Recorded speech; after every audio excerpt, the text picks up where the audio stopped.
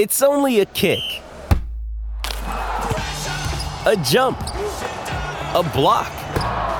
It's only a serve. It's only a tackle, a run. It's only for the fans. After all, it's only pressure. You got this. Adidas.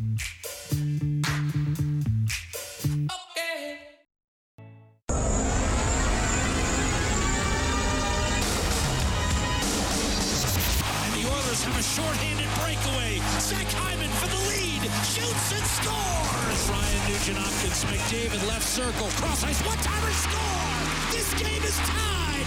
Leon Draisaitl. Edmonton's home for breaking news on your favorite teams. This is Inside Sports with Reed Wilkins. Brought to you by James H. Brown and Associates, Alberta Injury Lawyers, the heavy hitters of injury law. All right, Wild playing the Jets tonight, and as I'm telling you that, Minnesota scores to go up 1-0 with 5 minutes and 46 seconds left in the second period. Looks like Foligno got the goal, so Minnesota gets the jump on the Jets tonight. Chicago leads Detroit 1-0 with 3 minutes left in the third. Radish with his 15th, and later on tonight, Anaheim at Vancouver.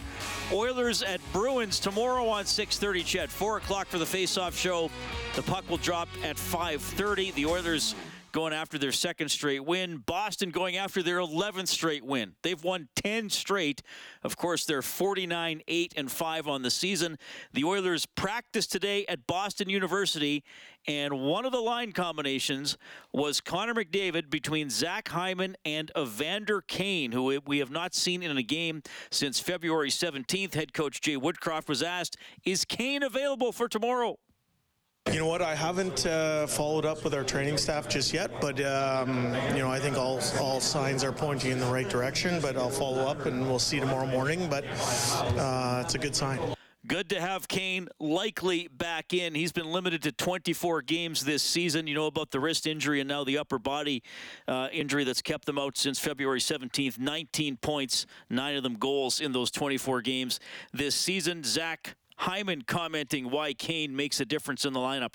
Oh, how many goals did he score for us? So you're adding that to the lineup, and then I think I'm getting there.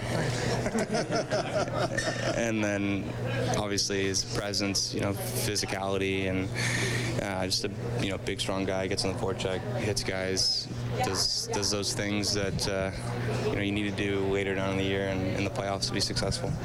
All right, so, judging by Kane practicing with McDavid and Hyman today, certainly expect him to play tomorrow. Draisaitl centered Nugent-Hopkins and Yamamoto. Bjugstad between McLeod and Fogle. Ryan, Costin, and Janmark were together with Shore rotating in. We've talked about tough decisions for the coaching staff. You might have to sit out a player who maybe doesn't deserve to come out of the lineup. That could be Evander Shore tomorrow night. Mattias Ekholm about to play his 5th game as a member of the Oilers with these thoughts on facing the Bruins.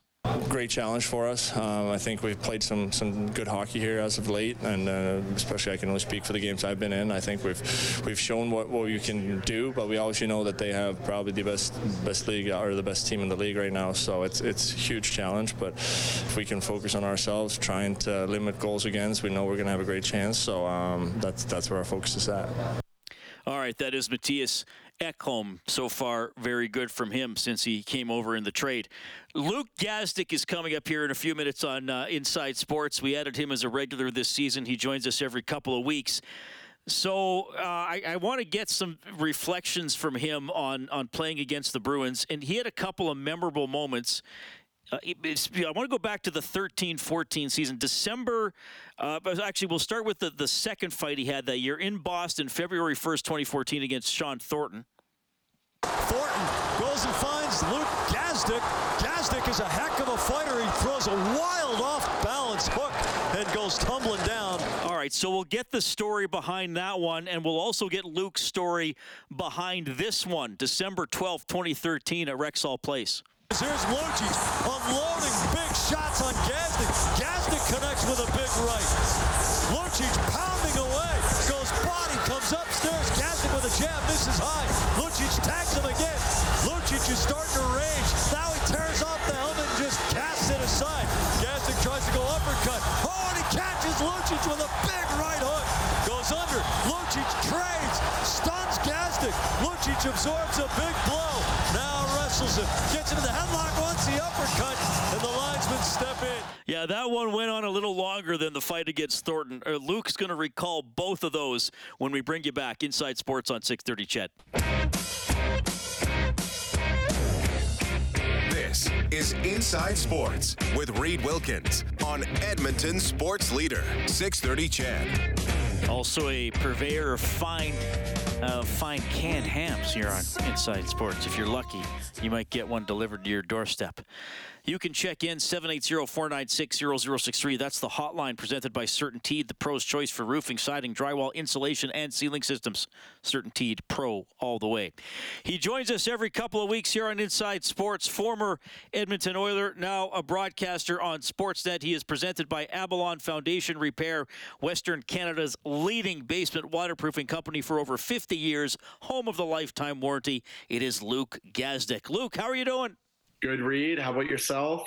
I am doing great. Pleasure to have you on the show.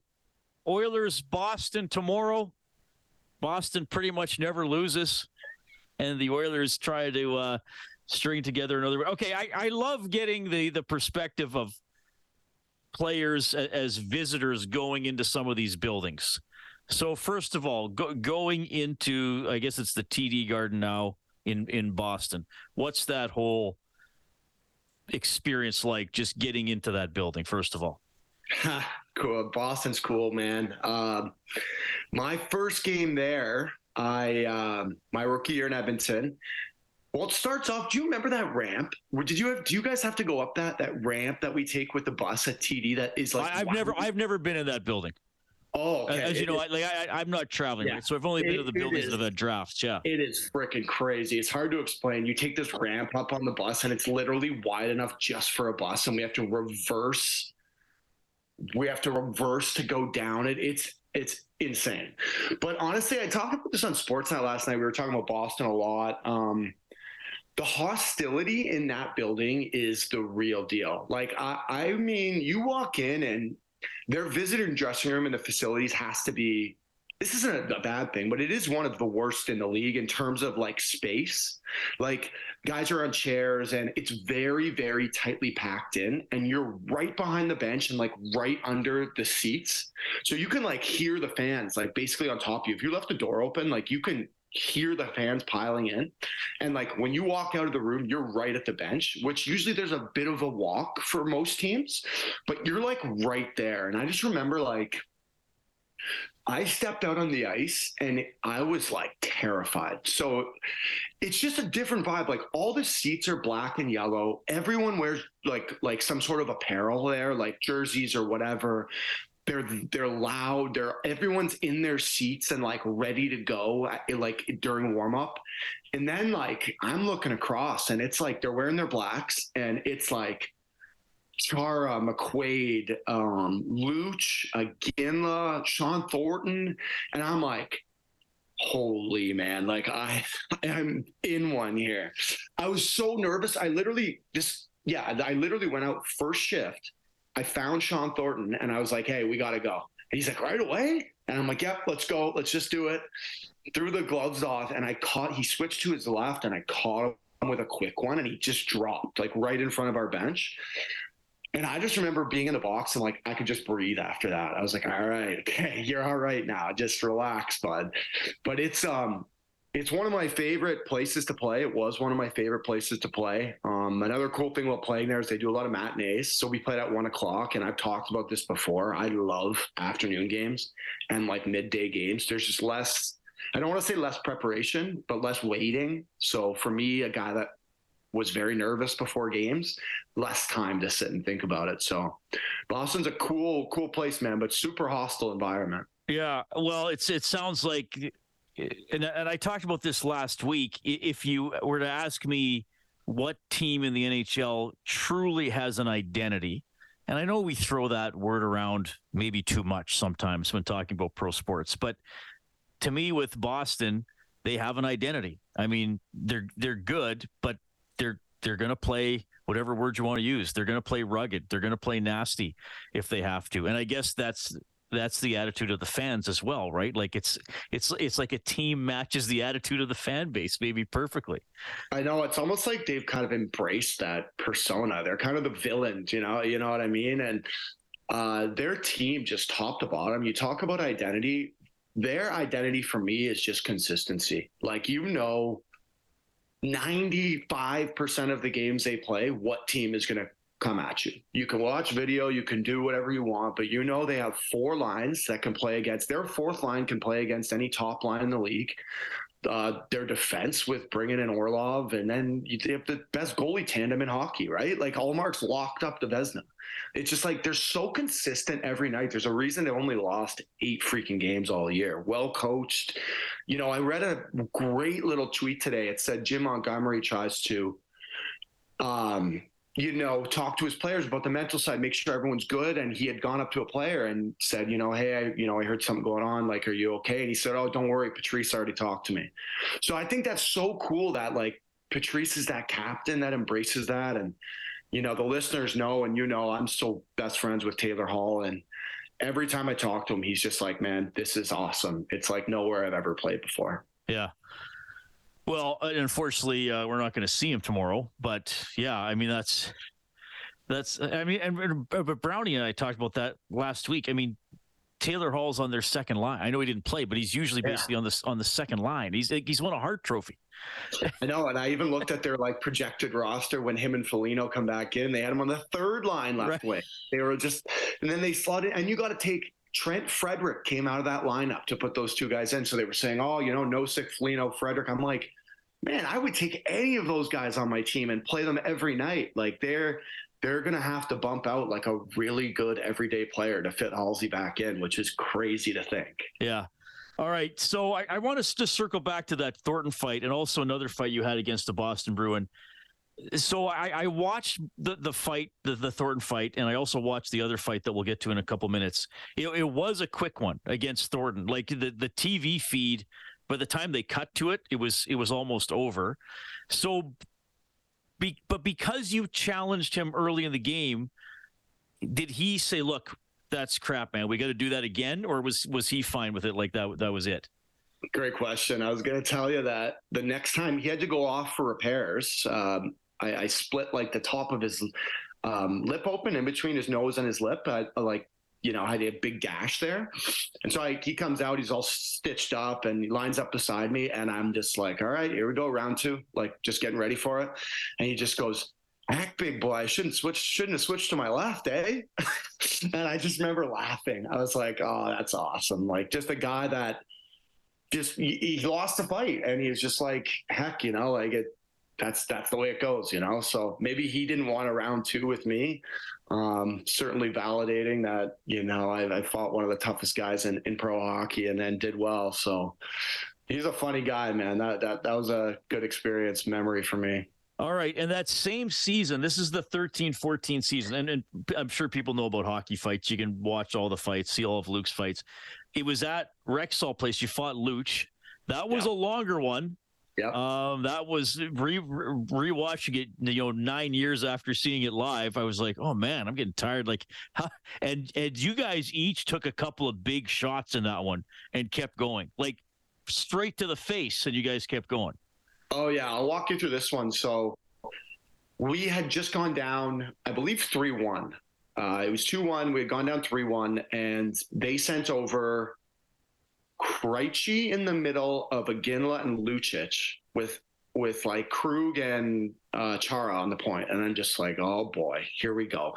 And then I get not the tap, but Dallas Eakins goes, Luke, Gaz, your line's going. And I kind of turned around and looked at him, and I'm like, okay, he wants some action here. He doesn't want to tell me, but he wants some action. So I lined up against Iginla, and I put my stick over top of his, and he moved it over, put his back on top of mine. And we did that like 3 times. He backs out. He goes, seriously, kid? And I'm just like, I'm just trying to get things going here. He goes, man, go ask Luch, go ask Z, get away from me. I'm like, okay. I got like pictures on this guy on my wall when I was a kid. I'm like, okay.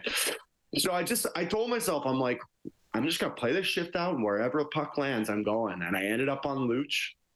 and he wouldn't go. I called him. You can see in the video, I called him a couple choice words that he was not happy about. Dropped his gloves. Before I knew it, I was like, holy, like he was throwing shots. And I remember we were right in front of the bench and he had reached over, grabbed the back of my Bauer helmet and threw it down the ice. And I was just like, oh boy, I'm hooped here. Like just relax here. And then he came right back with a body shot and I just went, like couldn't breathe.